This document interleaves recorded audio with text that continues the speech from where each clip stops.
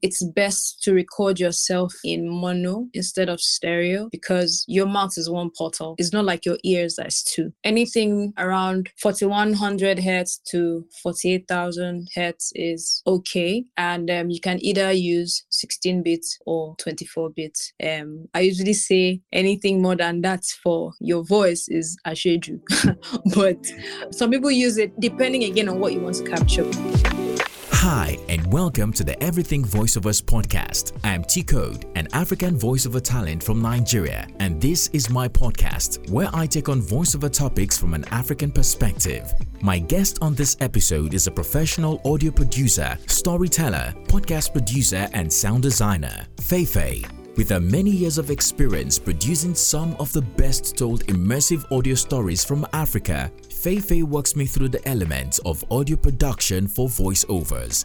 Sit back and enjoy this episode. Hi everyone, welcome to another episode of the Everything Voiceovers podcast, The African Perspective. I'm T-Code, your host, and as always, I bring on this podcast voiceover talents, experts in the industry to talk about voiceover related topics for Africans.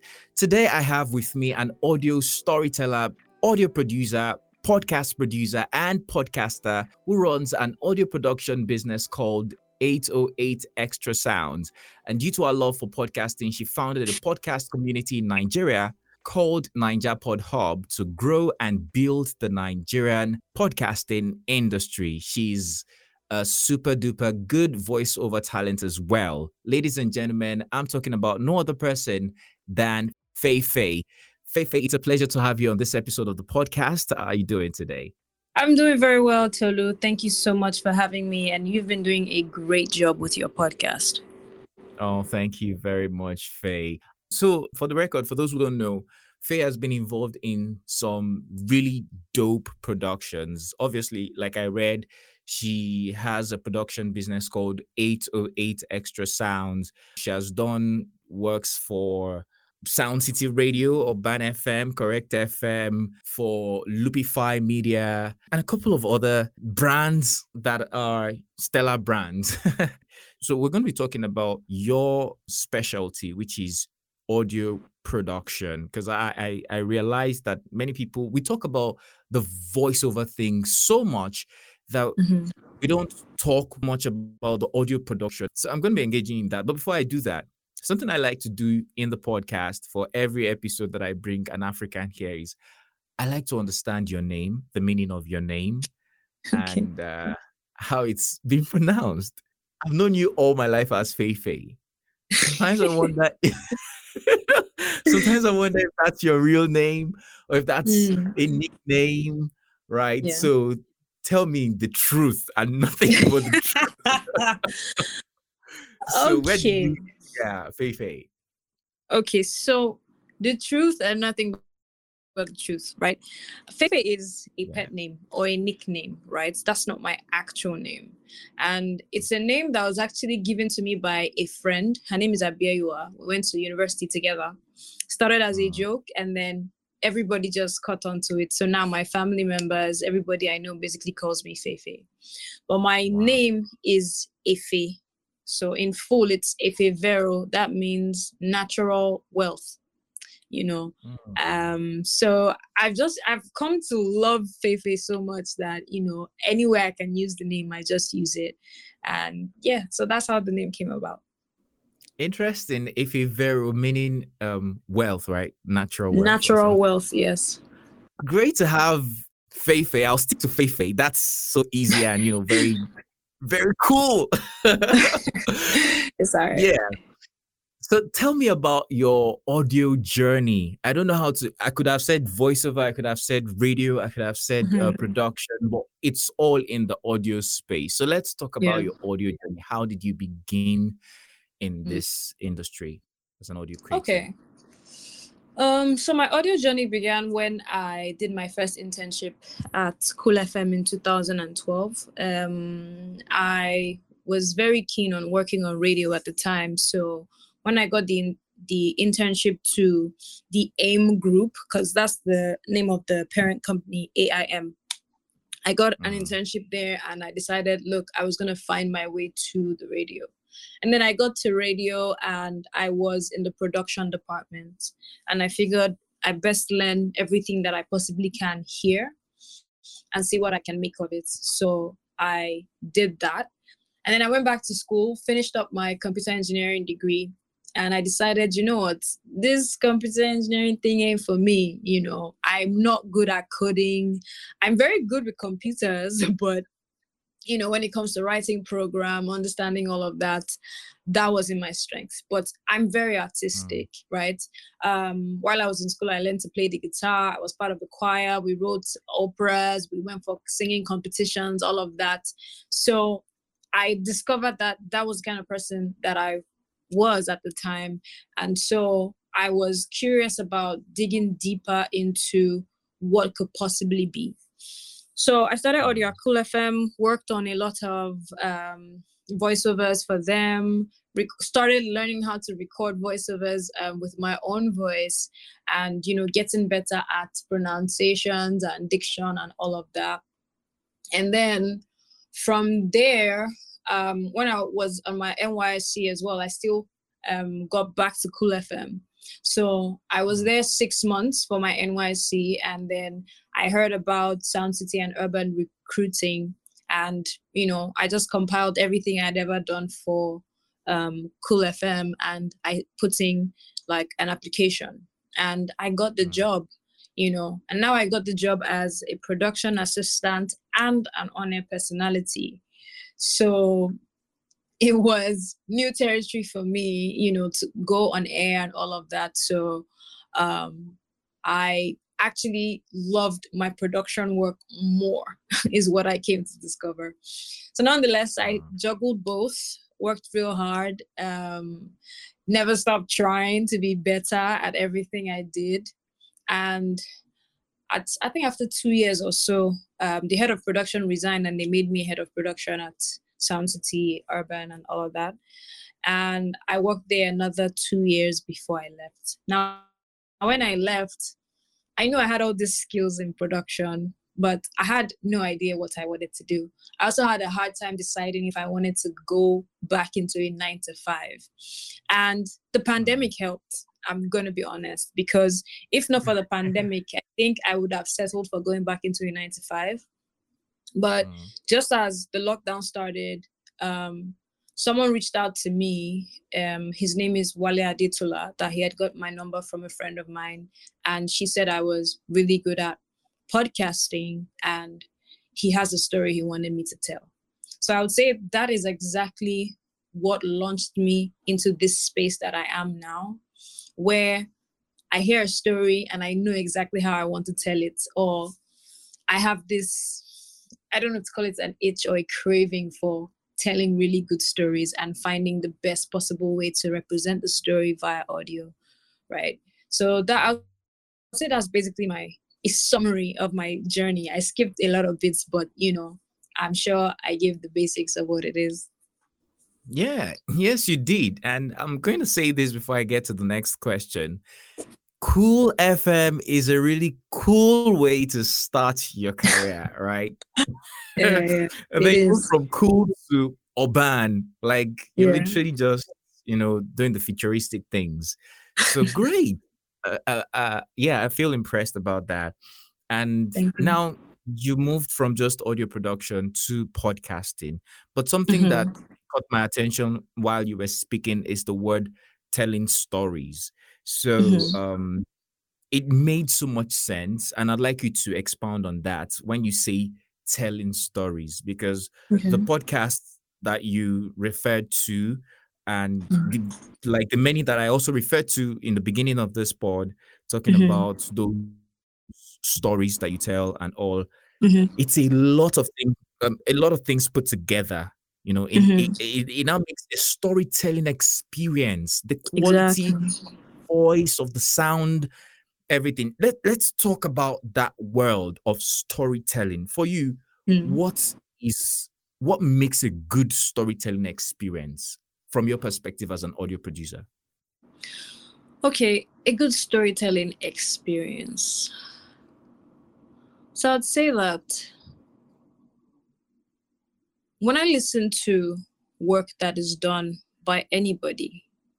What I hear is how well the producer has been able to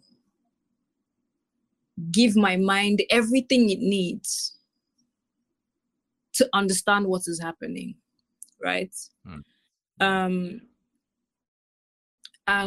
in essence, for example, some of the pods you listen to, My Name is AZ, Ashrebi, when you have a script like that, where first of all, you're having close to 20 characters, and then you're having a story that was written a couple of years before the current time.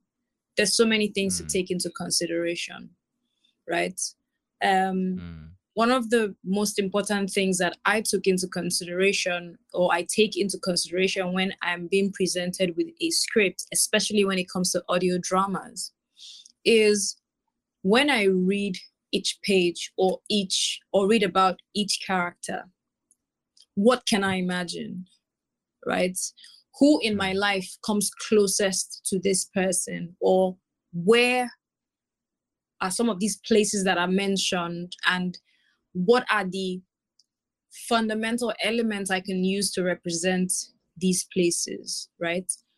For example, if it's been mentioned in a story that, a football field, I think the first thing that helps every person identify a football field is you hear a whistle and you hear that thud when somebody kicks a ball.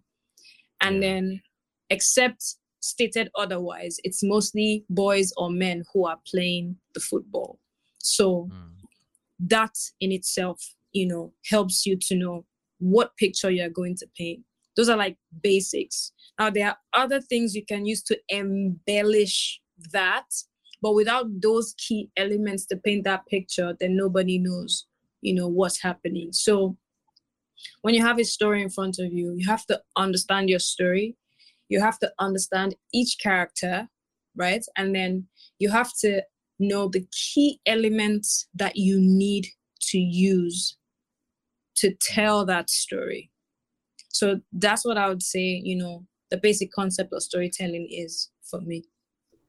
Interesting. You just took me through all of those times that I had to figure out what to do when I had this type of jobs to do. Because, again, to add to what you said, many stories have a common theme, right? If it's love, it's epic, if it's tragic and all of that. I remember a story you did that was super impressive. It's one of like the most recent productions I heard you on. I think you produced it and you were also a voiceover on that story. That was the one you and Femi Biggs were talking. It was like a medical scene. I've forgotten the name of that. It's called Surgery Prep. Oh, yeah, Surgery Prep. I don't know. I stumbled on it and I couldn't scroll past it. I had to listen through to the end. It was so good. Thank you. I was telling you that we're going to deal with the production line of voiceover. Again, people hear voiceovers, they think it's all about just the voice, but the current realities and with the way things are evolving in the industry, we're going to have more people working from home. We're going to have more people having home studios, have more people doing freelance jobs, which then brings to bear a need to understand how to produce your audio yourself. I'm going to ask you this question. You once asked me on another platform, but now I'm the one asking you on my own platform. What makes a good audio? And you remember that question? Yeah. Yes, So I tell me do. what makes a good audio. Okay, what makes good audio? Firstly, I would say is the equipment in which you use to record, and then the environment in which you record, and then the technique via which you record, right? And the emotions that you then record, right? So if you do not have the right equipment to record, you're already on the wrong side, right? If you are recording in a space that is not suitable for what you're trying to deliver, because don't get me wrong, anywhere can be a suitable space. Let me explain what I mean. For example, if I'm trying to record myself in the midst of maybe people buying something at a market, right? And I don't want to fill it in post-production, then I might as well be in a market and be recording the right thing, depending on what I'm trying to achieve, right?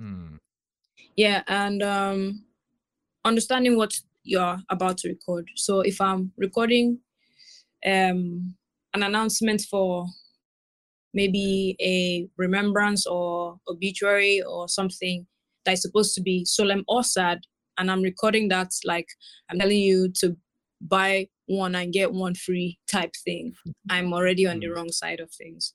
So there are different key elements, but I think these are just the basic things for what good audio is. Okay. You mentioned equipment, you mentioned space, you've mentioned technique, you've mentioned emotion.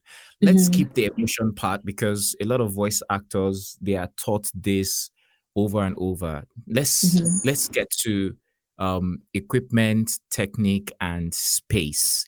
So they say no matter how good your equipment is, if your space is not right, you cannot have production. So let's start with space. So what are the basics that you think one must consider for good audio production? Let's start from there.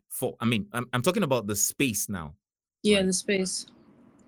Okay, so for the space in which you would record your audio, you need to consider, for me, firstly, I always consider how much reverb is in that space, right?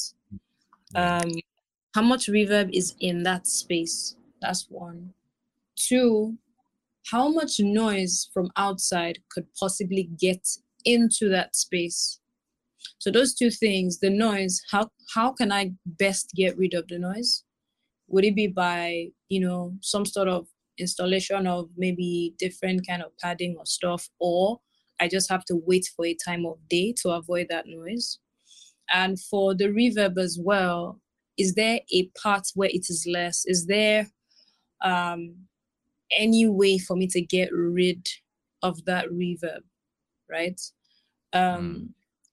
Also, what kind of appliances are in that space? How loud is my AC or my fan? Or is there some constant noise that, is always just there? Can I switch that off? Can I, maybe even try a different room or something? So those are the things that I really look out for. The space in which, when it comes to the space in which a recording is going to be done. Even as far as the material that the chairs are covered in, just in case somebody has to stand and sit when I'm recording, or somebody adjusts themselves, how much of that sound is going to get into the final product of what's being recorded. Yeah. So the space has a lot to do with the sound, the thickness, the material around that space. All right. So let's talk about the next thing, which is equipment, before we go to technique. So I've seen talents use different type of equipment, and personally, I would not mind that we use different type of mics as long as we know what those mics are designed to capture, right? So somebody uses a lapel mic for a podcast recording. Well, personally, I wouldn't mind much, but when it comes to voiceovers, I am quite particular about the kind of mics that they use. But for a professional like you understand technique so much that you can still even bring out the best from a lapel mic. But for people that are on the basic level, right? Equipment wise, what are the equipment that you would suggest? Not just the mic now, but generally for us to have the good audio production we're talking about. First of all, a lot of people I know struggle with like a budget and what to get. So within your budget, right? Yeah. If you decide that you want to, for example, record with your phone, which has an existing recorder, you need to do series of test recordings to ensure that it's giving you a quality that is close enough to what a client can use. Because, sometimes when a recording is done, like you've rightly pointed out, an audio producer is able to manipulate that recording to sound its best, right? So for it to be a clean recording, you need to test out the basic things that you have. So if you have a phone, try your phone and see what that sounds like, or see what you can make out of that. If you don't have a phone and you want to make a purchase, you can start small, right? There are several mics within very friendly budgets that can record a clean voiceover. And I think look more into dynamic microphones than condenser microphones, because the dynamic ones tend to record exactly what is in front of them to the best of their ability. Condensers, record a wider range of things, and some of them even have like multi-directional recording points, right? Of which, if you are not very careful, you would not choose the right settings to be able to record. So when searching for a mic, read as many reviews as possible for that microphone. Try to locate anybody who has used that mic. Listen to what their audio sounds like by using that mic, right? So it doesn't matter if it's a lapel, if it's a USB, if it's an XLR microphone. Those are not the things that matter. What matters is the texture of the sound that comes out of it, right? And personally, I always like to go for what sounds the most natural, right? Because there's some recordings you get from people, I don't know what they may have used, maybe a handheld recorder that wasn't positioned the right way, and it sounds either muffled or unnatural. Anything that is unnatural sounding is going to give any producer problems, because whatever you have recorded is what we have to work with. So a lot of people do reviews on YouTube, right? If you cannot find any review about any particular product that you want to buy, then you probably shouldn't be buying that product, right? Except somebody's giving it to you to test it out for free, right? So as long as the microphone can give you a clear recording of your voice, then you should purchase that microphone. And this is, talking voice is when people are doing more of maybe recording drums and all of that, that you have to be really specific about the kind of, mics that you buy. But for the average person who just wants to record their podcast, who just wants to record their voiceover in the safe space of their home or their home studio, just look for a very decent microphone, anywhere between, let's say, 30K up, because I hear some people say they buy 10K mics, and I keep wondering what that kind of mic captures. I've never used one, and the thing is, for me, if you're making a brand out of whatever you are recording, then you need to be very, very deliberate. I think the mics I have are 32K each. I can as well buy expensive mics, but I don't think it's about all of that. If I'm building a studio where I'm trying to show my client that, okay, this place is worth the money, then maybe I can go all out, right? But something decent that can capture your voice in the most natural sounding way possible will absolutely work. Hey guys, so here's a quick commercial. Well, if you're in Nigeria and you're probably just starting voiceovers or wanting to get into voiceovers, or you're already doing voiceovers, but you need the right quality audio equipment, mics, monitors, headphones, audio interfaces, and so on, Coded Voiceovers is the plug for you. We consult, sell, and distribute quality audio across Nigeria at the best prices. If you want to make a purchase or find out more, send a mail to codedvoiceovers@gmail.com or a WhatsApp message to +234 906 087 8154 +234 906 087 8154, or just send a DM to us on Instagram at Coded Voiceovers. And the best part is, wherever you are in Nigeria, you'll get your gears delivered to you in less than a week. All right, so let's get back to the podcast. Great. Thank you, Faye. You said a lot of things, especially, in my previous episode, I covered some of those things. You can better, with more knowledge as a producer, understand why you use certain mics and they work the way they do. For instance, when you were talking about the dynamic and the condenser, and you said that the dynamic really captures what is in front of it, while the condenser captures more of what is not just in front, but around. Like, it's very sensitive. That's the key thing about the condenser mic.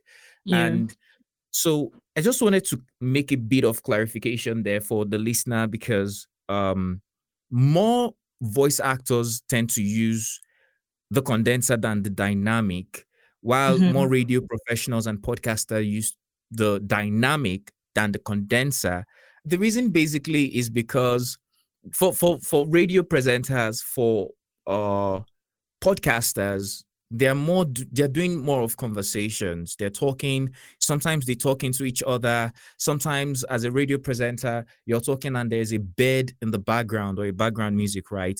So people care a lot about what you're saying. In all these cases anyway, people care about what you're saying. But in voiceover, there is more emphasis, or there's more attention paid to the sound, the voice itself, the texture, the quality, everything. So more voice talents tend to rely on that condenser because it's able to pick every nuance that the voice produce. And then condensers are designed to work within a recording space, like proper booth. A dynamic mic can work in an open area, can work on stage performance, can even work in a recording space, right? Like, they're dynamic. But the condenser can only, because if you expose a condenser in a stage, for instance, it's going to capture just many things and you wouldn't tell very well. So I just had to put that clarity. And the reason why, I remember taking some students and I told them that if you don't have a proper recording space to begin with, you may want to consider a dynamic, because dynamic will give you less stress in trying to clear background noise. But let's move on to the technique. And this is where you are an expert. So, production technique. Yeah. How do you go about it? I know that for different types of voiceovers, there are different techniques that you use. If you're going to do a radio sweeper, right, or radio imaging, there's some presets or techniques that you use. But if you're doing a normal commercial, there's certain. Tell us about the basic. How do you put it together? Where do you start from when you get a job? Where do you get your tracks and everything?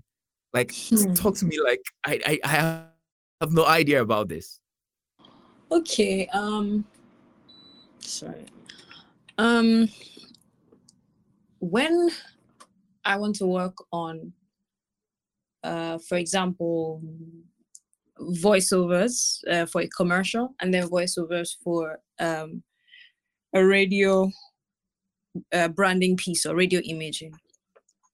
So I first will think of, for example, what loudness level does this radio station transmit on? I know a lot of people don't think of that, but I think of that because it only makes sense if a song is playing at, say, minus 13 LUFS, which is the measure for loudness, and I produce a jingle that is at that level, then I produce something that is either louder or the song is louder than, what I've done. And what happens with that is everything plays at a particular level. Some systems try to do some loudness matching, but it's better to know what the loudness standard is so you can produce or you can work on whatever you're working on at that level.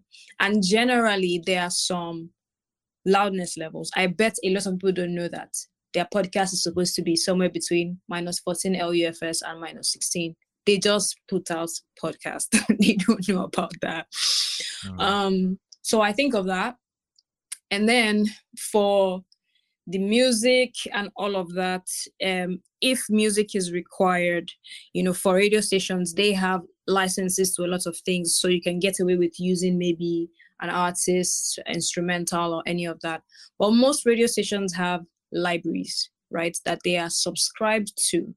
So they have banks and banks and banks of, unused and unheard of instrumentals. So you can just use from that to design what you want to design.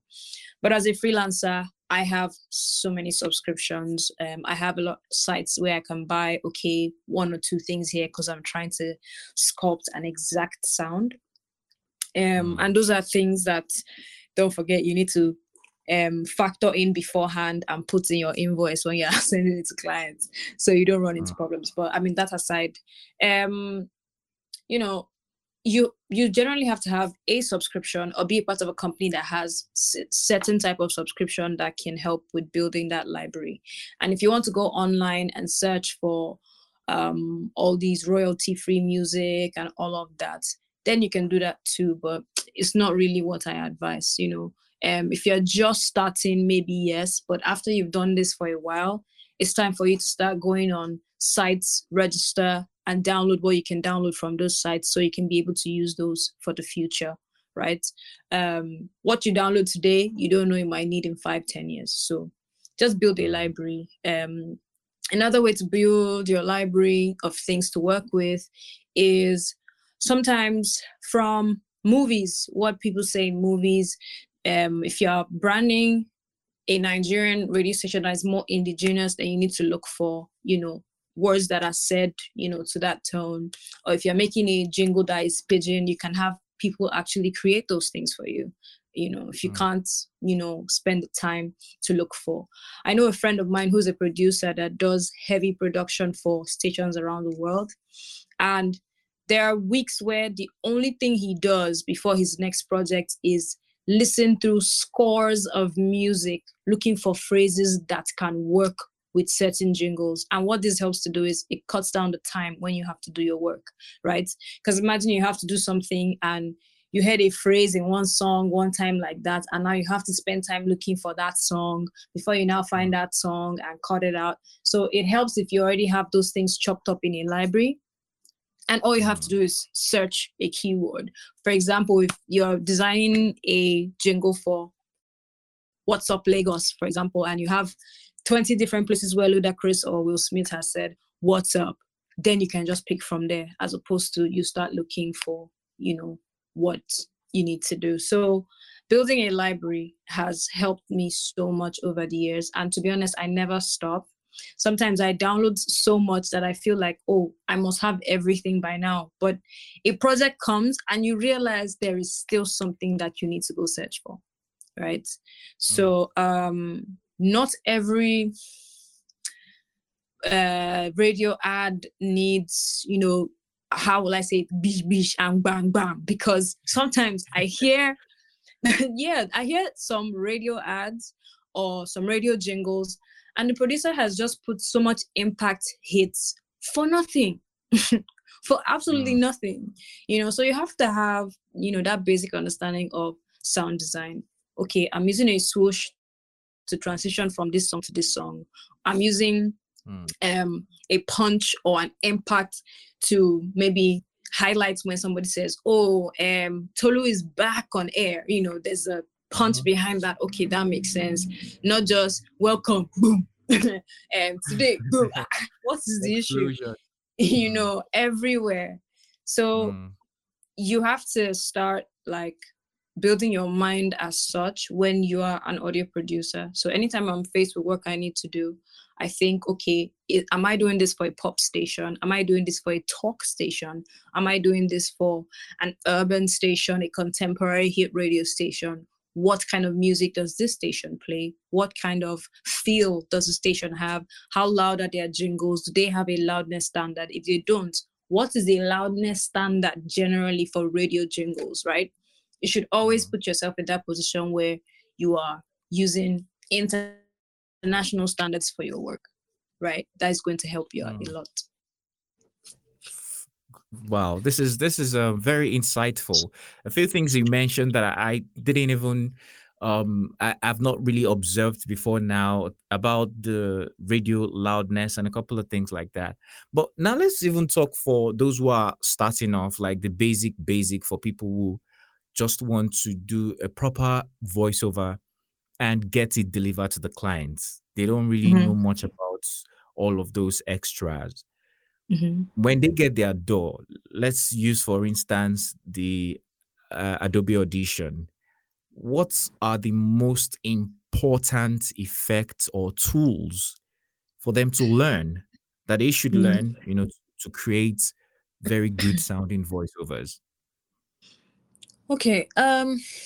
When you get your door, I think one of the first things that you should know is how to connect your recording device to your door. And it's usually under preferences. So you have to fiddle with that and find the exact way to connect your recording device with your door. If not, you think you are recording with your mic, but you're probably recording with your computer's inbuilt microphone, which is not the best. Another thing you should know is that it's best to record yourself in mono instead of stereo, because your mouth is one portal. It's not like your ears, that's two. So it's best to record your voice in mono. Anything around 4100 hertz to 48,000 hertz is okay. And you can either use 16 bits or 24 bits. I usually say anything more than that for your voice is asheju. But some people use it depending again on what you want to capture, because those ones capture a lot more than the others. So people who use 32 bits usually record like outdoor sound, ambience, and all of that because of what they're trying to capture. But 24 bits, 16 bits should work fine for your voice. You should know how to do basic editing.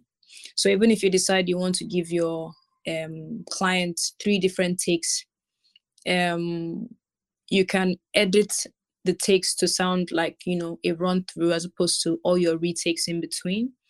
And then you can send that to your client, except, sorry, my chicken is at it again. It's fine. Except editing is oh god except editing is not except editing is not a service that you offer, but it will help you to know how to edit. Sorry, I don't know how long it's going to be doing that. We're in until Africa, I go outside. so we enjoy it. But yeah, what else should you know? You should be able to do a basic noise reduction if you need that. I know Adobe Audition has a feature called normalize, right? Yeah. That could help you as well. You don't need to do too much. Do what you know. Anything you don't know, just leave it, right? As long as you've not promised your clients that you are a producer, you've told them that you're a voice talent. So you can normalize just a little bit. And yeah, that's it really. Try to save your files in WAV as well, as opposed to MP3. I think those are the things I would say. Great.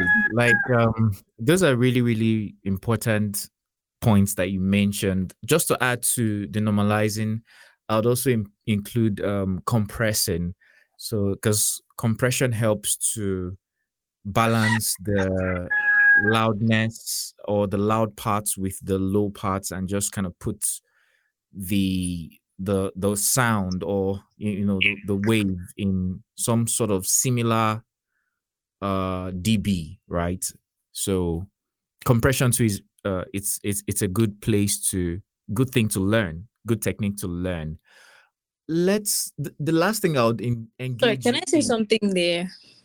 Yeah, go on, please. Okay, so for the average person, I do not really recommend compression because Mm. I know that some producers today that are good even still struggle with attack and release time for compression. That's why I chose Mm. normalize, because it kind of does the same thing with an automatically inbuilt, attack and release time. But if you Yeah. know how to work that, it's also a great tool. Okay, let's continue. Yeah, that's it. You were spot on there. So the last thing I would put you to answer for us is, now that we've spoken about the recording, right? The tools to use in recording. Let's assume that whoever is listening to this now understands how to use those tools, making that work a finished product goes through the process of probably mixing, depending on what type of job it is, and mastering. I asked this question in one of my previous episodes, and I'm going to put it to you again. Mixing and mastering, what are the differences between both? And what's the process of mastering for you? If there's a tool that you use aside your regular door, if there's a plugin or something, you may want to plug us into that. Okay.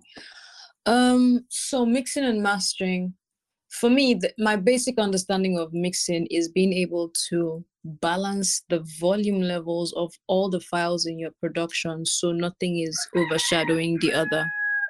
Mm. Um, and then also, if you are, what's the word now?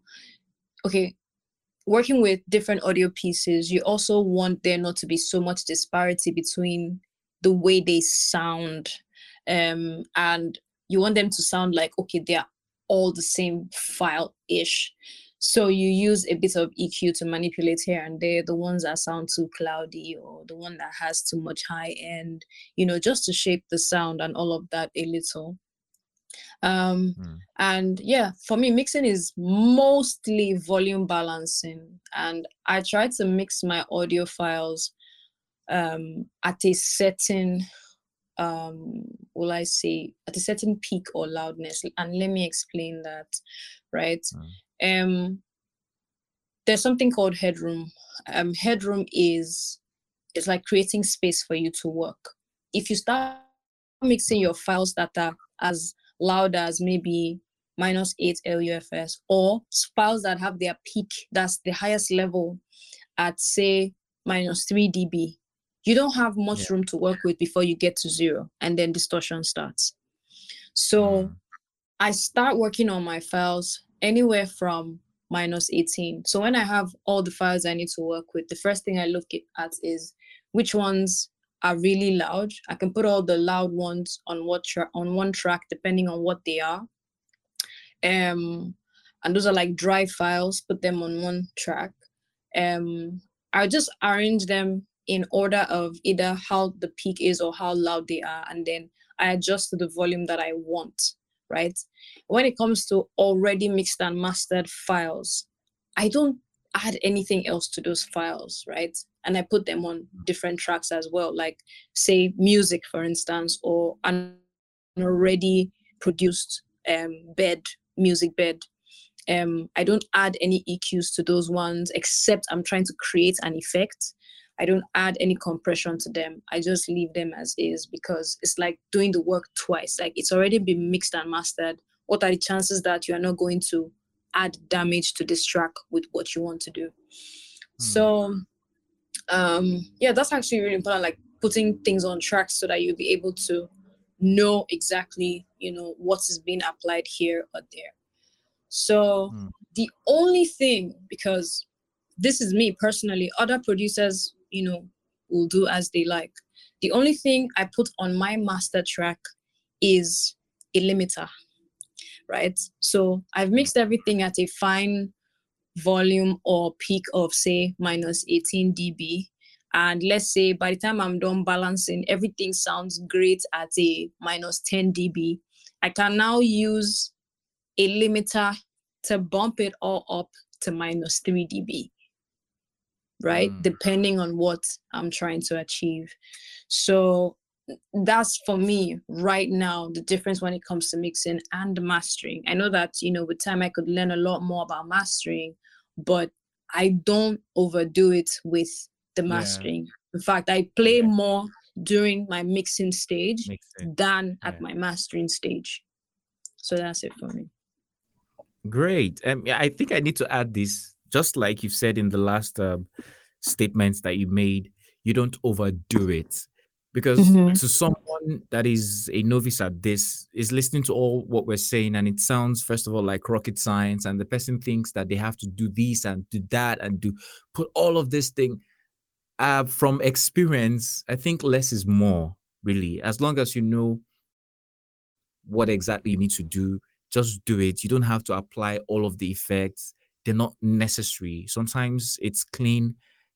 I have a friend who uses some very sophisticated microphone, and he says his recording, raw recording, is so good that he's confident enough to send it to clients sometimes. And Right? that happens. That happens. Yeah. So I just had to put this out there, because people shouldn't, overdo it when they're trying to produce. So we've had a great conversation so far, and one of the things that I know people will be curious to know is, okay, so we're hearing mastering, we're hearing compressing, we're hearing normalizing, doors, and all of that. How can we learn all of these things? I don't know if you teach, and I don't know or you can recommend certain resources that people can learn production. If you have them, if you have answers to that, kindly, state them for others to learn. Okay. So I am putting together a few courses, hopefully to start before the year ends, up until sometime in the middle of next year. But aside that, the internet is a crazy place. There's so many things you can find on the internet that can help. And for each individual, production is not the same. My ears, my taste when it comes to production is not the same as the next producer. Over time, I have learned by asking people who I admire their work lots of questions. I've also learned by exposing myself to constructive feedback. Sometimes as a producer, you might have this huge imposter syndrome that you don't want to hear the truth about the work that you've done. I don't think it helps. Another way you can learn is when you can search for a lot of people who do production work, not just in Nigeria, but in fact, to give good advice internationally. And when you work on stuff, play it against theirs and listen for the disparity, right? Not even in the creative side, no, just the mixing alone of it. Like, okay, mine sounds like this person's own sound like this, right? What could possibly be the problem, right? So when you can, identify those differences, then you find someone who you can ask questions as, that has enough time to help you or answer your questions. And then with the person's response, you might hear a thing or two that can send you down a rabbit hole of learning, right? Read about EQs, listen to videos about EQs, listen to videos about compressors, listen to people who either do write-ups or YouTube videos on like voice chain, so many things. A lot of these people do stuff about music, so you may be like, oh, it doesn't concern me, but listen, every once in a while you might find something that works, right?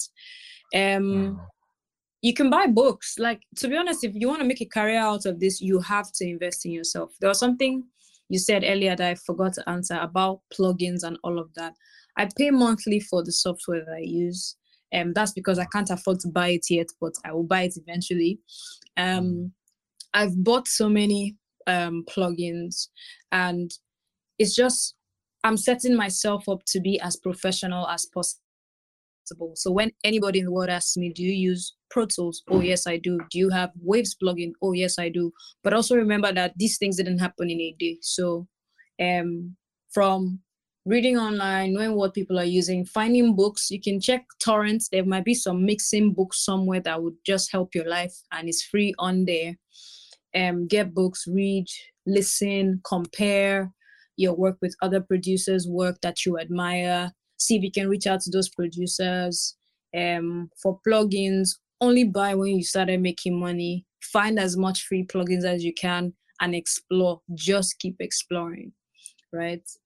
So those are the things that I would say that can help you as a producer.